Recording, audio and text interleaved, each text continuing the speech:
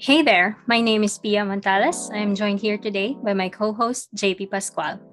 You're listening to Asticom's up and coming podcast, Self Starters, where we invite young professionals and industry leaders to share their career stories, work from home tips and tricks, life advice, and everything in between. And now, we're bringing you today's Kickstarter to get you through the week. British actress and humanitarian Audrey Hepburn once said, "Nothing is impossible. The word itself says, I'm possible." Our actions reflect our mindset. So if you want to achieve something, you need to act and work hard for it. Anything is possible if we think it is possible. With that, let's get on with today's episode. The floor is all yours, GP. Thank you, Pia, as always. Self-starters, life is full of choices. Some choices are easy, while others are serious and life-changing. And one of those who make tough decisions all the time are leaders. With many individuals depending on them, what do leaders do to make a good decision? Our guest today is here to share his decision-making tips and tricks. He is the Executive Vice President and the Chief Information and Operations Officer of Union Bank of the Philippines, one of the top banks in the country. And before joining UPP, he was the Senior Vice President of the Infrastructure Engineering and Service Operations of Globe Telecom Incorporated. His expertise and experience over the years has earned him a top 10 spot in the top 50 tech leaders in Southeast Asia in 2020. Everybody, let's give a warm welcome to Mr. Dennis Omila. Hello, Sir Dennis. Welcome to the Self Starters podcast. How are you doing? I'm good, JP. How are you? And hi also to Pia. Now, since we're talking about choices, Sir Dennis, I have a question for you to start us off. No? So, are you a morning person or a night person? Both. Oh, wow. Please explain. No, yeah. I usually wake up really early, even if I sleep late at night. No, so normally I wake up at 5 or 5:30. Even if I sleep like 1 a.m., my body clock will still 5:30. I'm awake already.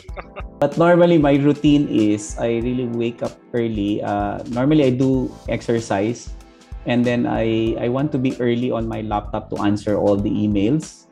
Because by 8:30 it's death by meetings already. Yeah.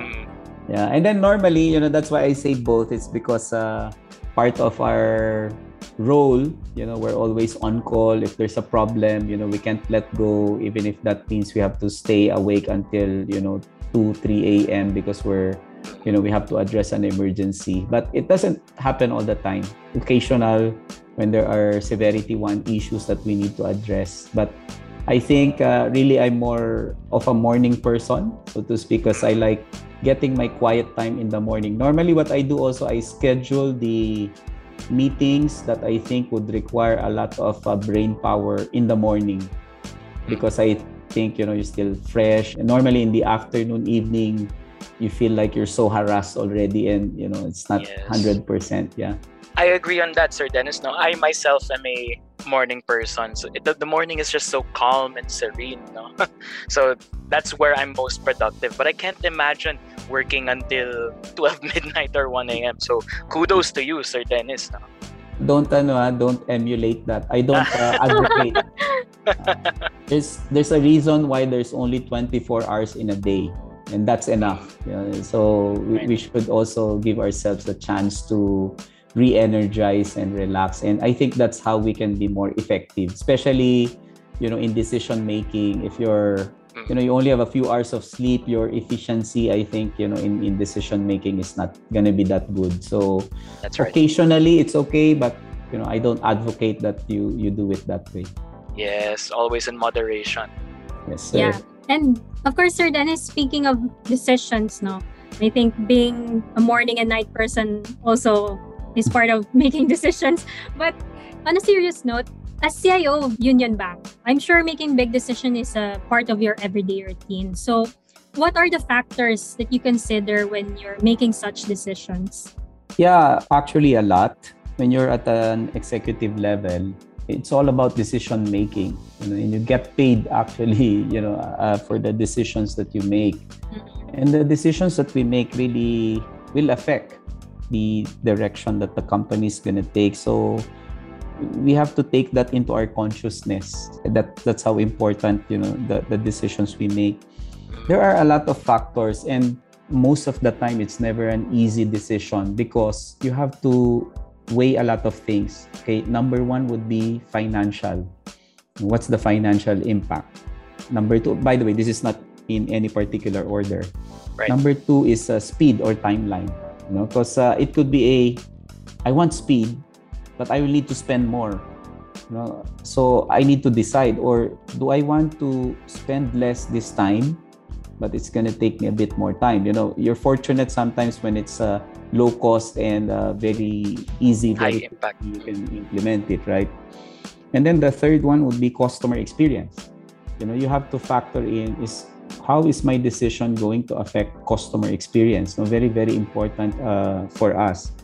Then of course quality, and then also is it strategic? So basically what I'm saying is there are different decision parameters that you need to consider, and that's why sometimes it's not really an easy decision because you have to balance it, and you have to read the situation. It's not like you always have a default decision when it comes to this. You have to read the situation, you have to base it on your experience and other things. But normally I simplify it by asking, is it fair?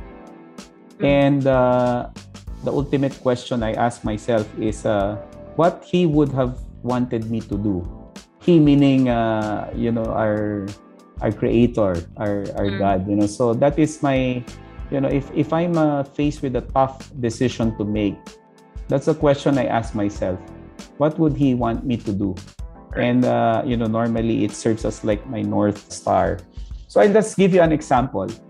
Not really a tough decision, but maybe an opportunity for you to make the right or good decision. So it happens, one time, one of our vendors partners invited me for dinner. During the time that the pandemic is now slowly starting to, or the conditions is starting to become better. So sabi na, Sir Dennis, can we invite you? We'll have dinner. So they invited me sa Shangri-La BGC. Raging Bull. Raging Bull is the name of the restaurant. Yes. So we went there. I personally, first time to go there. I said, yes, okay, let's go there. So the usual, we had a talk, and all. And then, to cut it short, I paid for dinner. And they were surprised. They were like, because, they were like, they wanted to impress me. That's why they brought me there. They ordered a lot, etc. And then they were surprised that I already paid for it when they were trying to get the bill. And then I said, you've been helping us a lot. Because they're not a new partner. They're an existing partner. You've been helping us a lot. You deserve also to be treated. Because when I looked at it, normally the vendors go in, they try to court you, so to speak. But I think, in my mind, the decision that I made was, it should not be that way.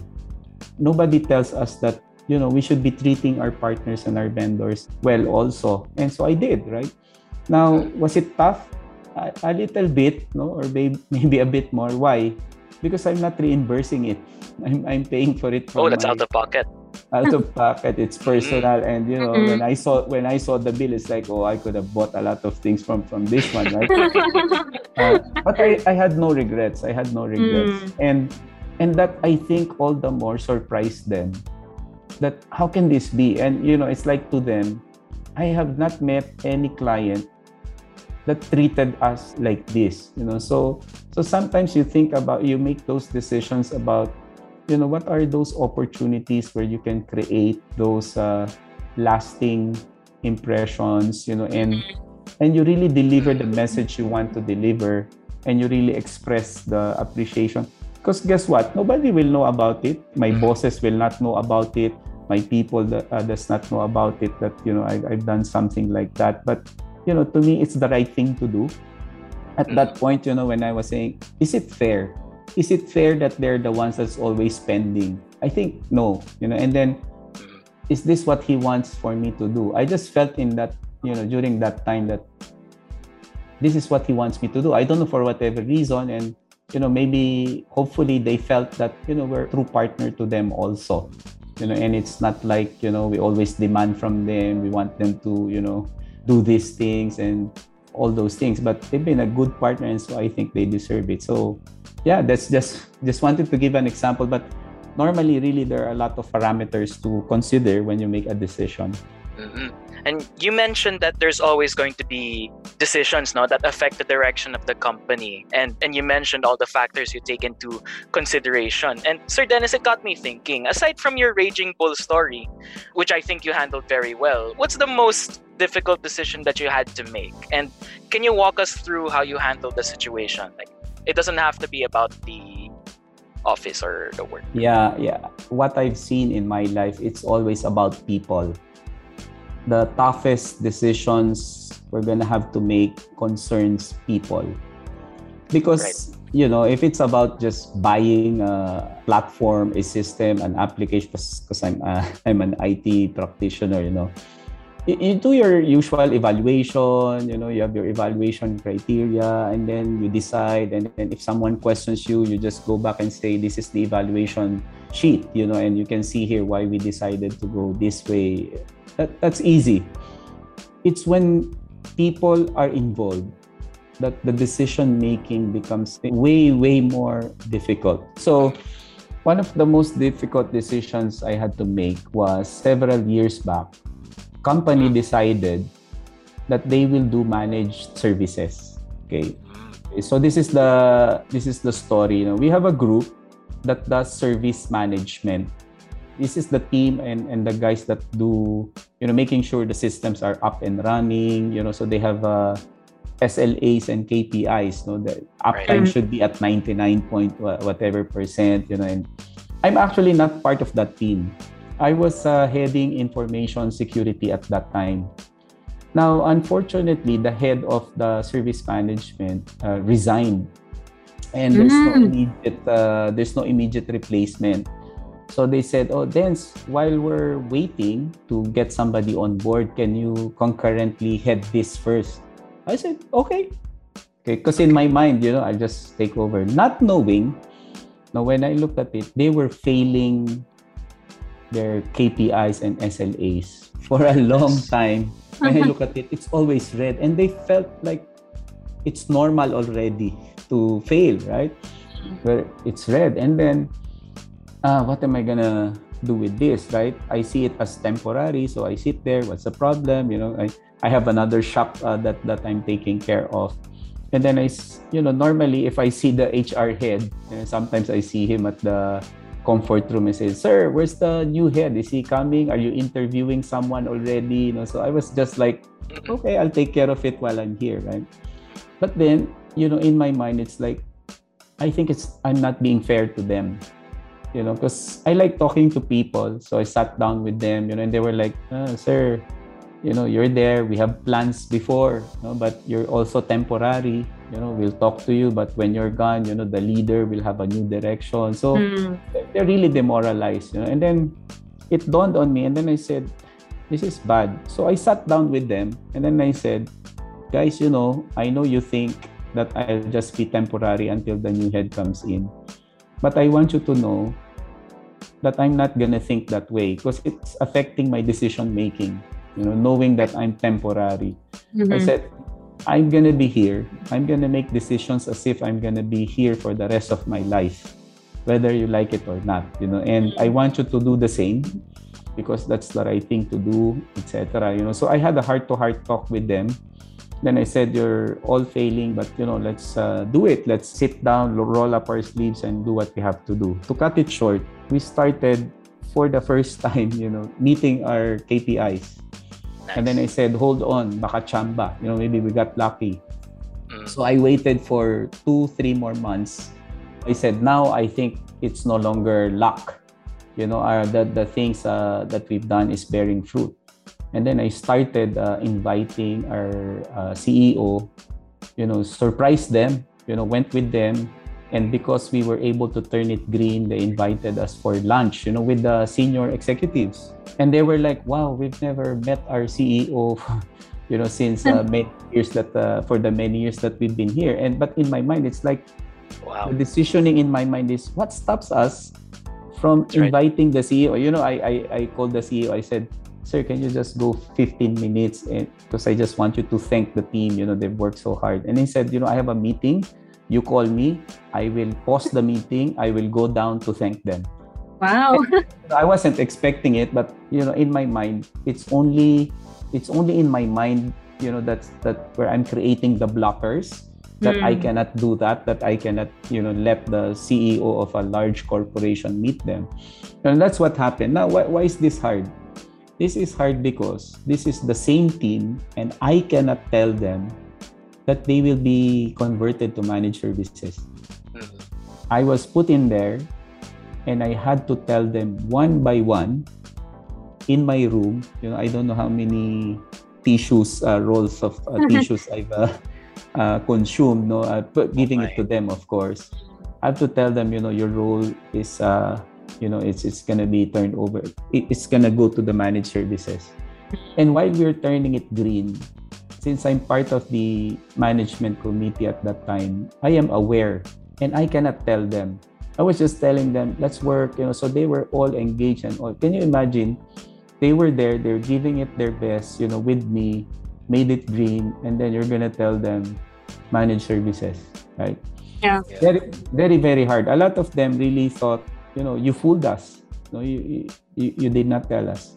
But I cannot distract them. And then, what was very tough at the end, I was like, HR, I think I need intervention, because there's an instance somebody went to my room. She never said a word. She just cried, and then she left my room. Did not hear any word from her. And then there's another one that will come in. It was really tough for me. But this is what happened. The service provider saw how good we were doing. They offered everyone, at par, if not better offer. And I'm proud to say, like everyone moved to the managed service provider.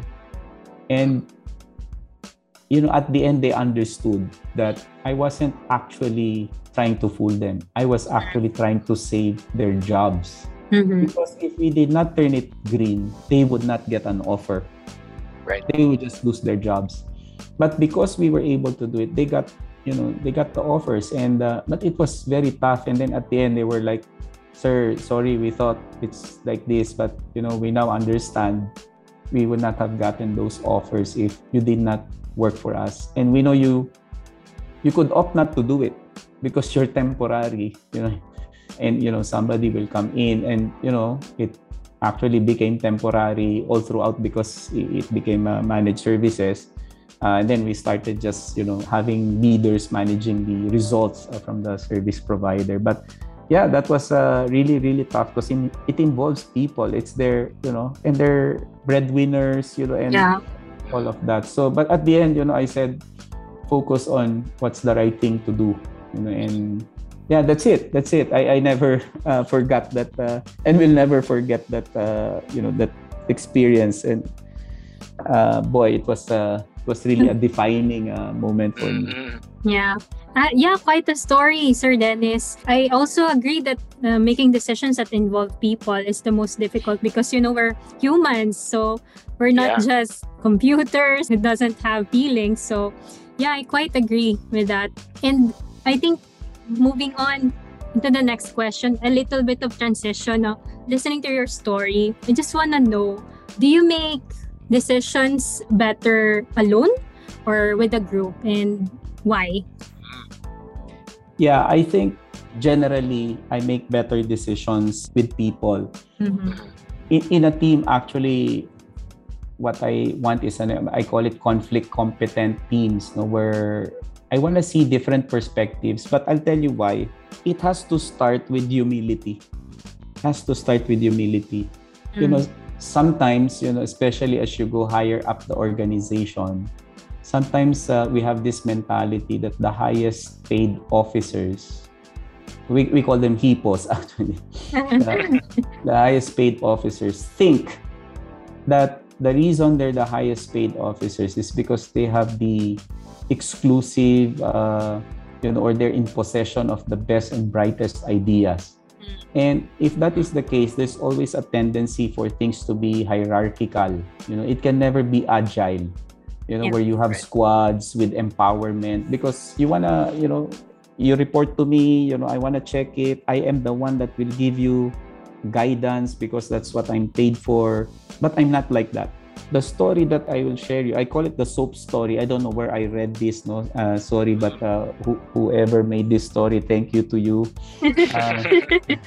So the soap story is a story of it happened in the US, where a soap making company got sued because somebody bought a box of soap without the soap inside. So in the US, if something happens, I sue you. Yeah. I tripped on the floor, I'll sue you. So anyway, so he said, I spent time to travel, etc. So anyway, the president of the CEO of the soap manufacturing company had a meeting with his team. He said, this can't happen. This is brand reputational risk, right? It means, our quality is bad if this happens, and nobody will buy our product. So anyway, they talked about a solution. So they came up with many things. And then the CEO got tired. They said, okay, let's take a break. Went down to the manufacturing line. Saw a line supervisor. The line supervisor said, oh, sir, good afternoon. How are you, sir? You look so tired. Oh, yeah. So he told the story. Was talking to the team. They have solutions, but I'm finding it hard because it's so expensive. They have a laser, digital weighing scale, and all of that. And then the line supervisor said, oh, sir, that's easy. Just give me 5,000 pesos. I can solve the problem. Sabi nung line supervisor. And then the CEO said, are you sure? What's your solution? You want to guess what his solution was? What is it, Sir Dennis? I'm not sure. He said, I'll just buy an industrial fan. I'll put it here, sabi niya. I'll put it here. Look at this. Sabi niya, if there's a box without a soap, it will fly. Wow, very, very, very wise. Problem, sabi niya. So the CEO went back, talked to his team, and then he said, you guys, sabi niya, you're such hippos. You think you have the best and brightest ideas. All you needed to do was to humble yourself and go down the line and ask, because they're there. And sometimes, the best and brightest ideas are not with us. It's in those people, but we need to give them the chance, the platform, the opportunity to share that. And that story has, got stuck with me, that I should never forget that, I'm not the guy with the best and brightest ideas. I need to listen. And that's why I became better in really making decisions with people. But because I listen to them and I begin to understand, things that I don't normally see, because we have different lenses kasi, di ba? A salesperson and a technical person, would have different lenses. Sabi ko, minsan yung isa nasiraan ng kotse. Sabi nung sales, I'll take a taxi and then go, or grab. The engineer will open the hood and check what's wrong and fix it to go ahead. They have different lenses, But this is what I do. I also am aware that I cannot overanalyze things. And, sometimes you will listen, someone will say A, B, C, D. What do you do? And then sometimes they feel so passionately about it that if you decide to go against what they're recommending, you can sense that they're not gonna like you, right? Right. So how do you deal with that? And you see this a lot of times, especially in the boardroom or, in whatever, in meetings, there's heated argument because somebody thinks it's A and somebody thinks it's B, or, a group is gravitating towards both. So normally what I do there is if I'm the decision maker, I'll say, you know what? I am the one that will decide, not you. Okay. But I need you to open up and tell me from your point of view because I will listen.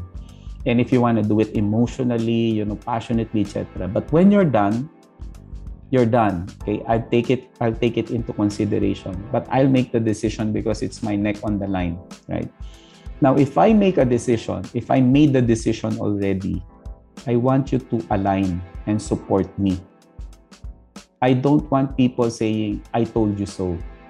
because nobody has a crystal ball to say, whether it will turn out okay or not, right? And I do the same. To my boss, I will say, sir, this is really what I think it is. Maybe we should, we should do it this way. But when he decides, I will say, sir, you have my full support. I think it's A. You decided it's B. I forget A. I'll support you to make B succeed. Okay. But I need to tell the team about it because sometimes, others take it personally. I'm suggesting A. He decided B. I'll wait.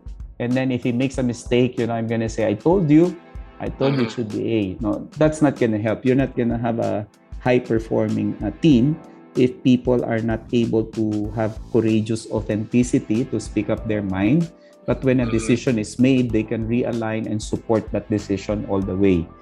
So I think that's very important. No, I think, maybe if I can tell a story, it happened one time where we were caught up and I have a boss, at that time. Sabi niya, Dens, what do you think? Should we revert or should we give the project team a little bit more time to fix the problem? Kasi malapit na magbukas yung mga stores or branches, yung ganyan. Sabi ko, sir, I can sense, from their body language and their tone, they don't know if they will be able to solve it in time or not. I think we should revert. And then, of course, the project team, hindi, kaya namin to. Because they don't want to revert because they spent a lot of time. So, bottom line, our boss said, okay, let's continue. Ayun, lo and behold, 4:30 p.m., sarado pa yung mga branches. Oh my gosh. And then, my boss went to me and said, Dens, I knew it. Things like this, I should have listened to you.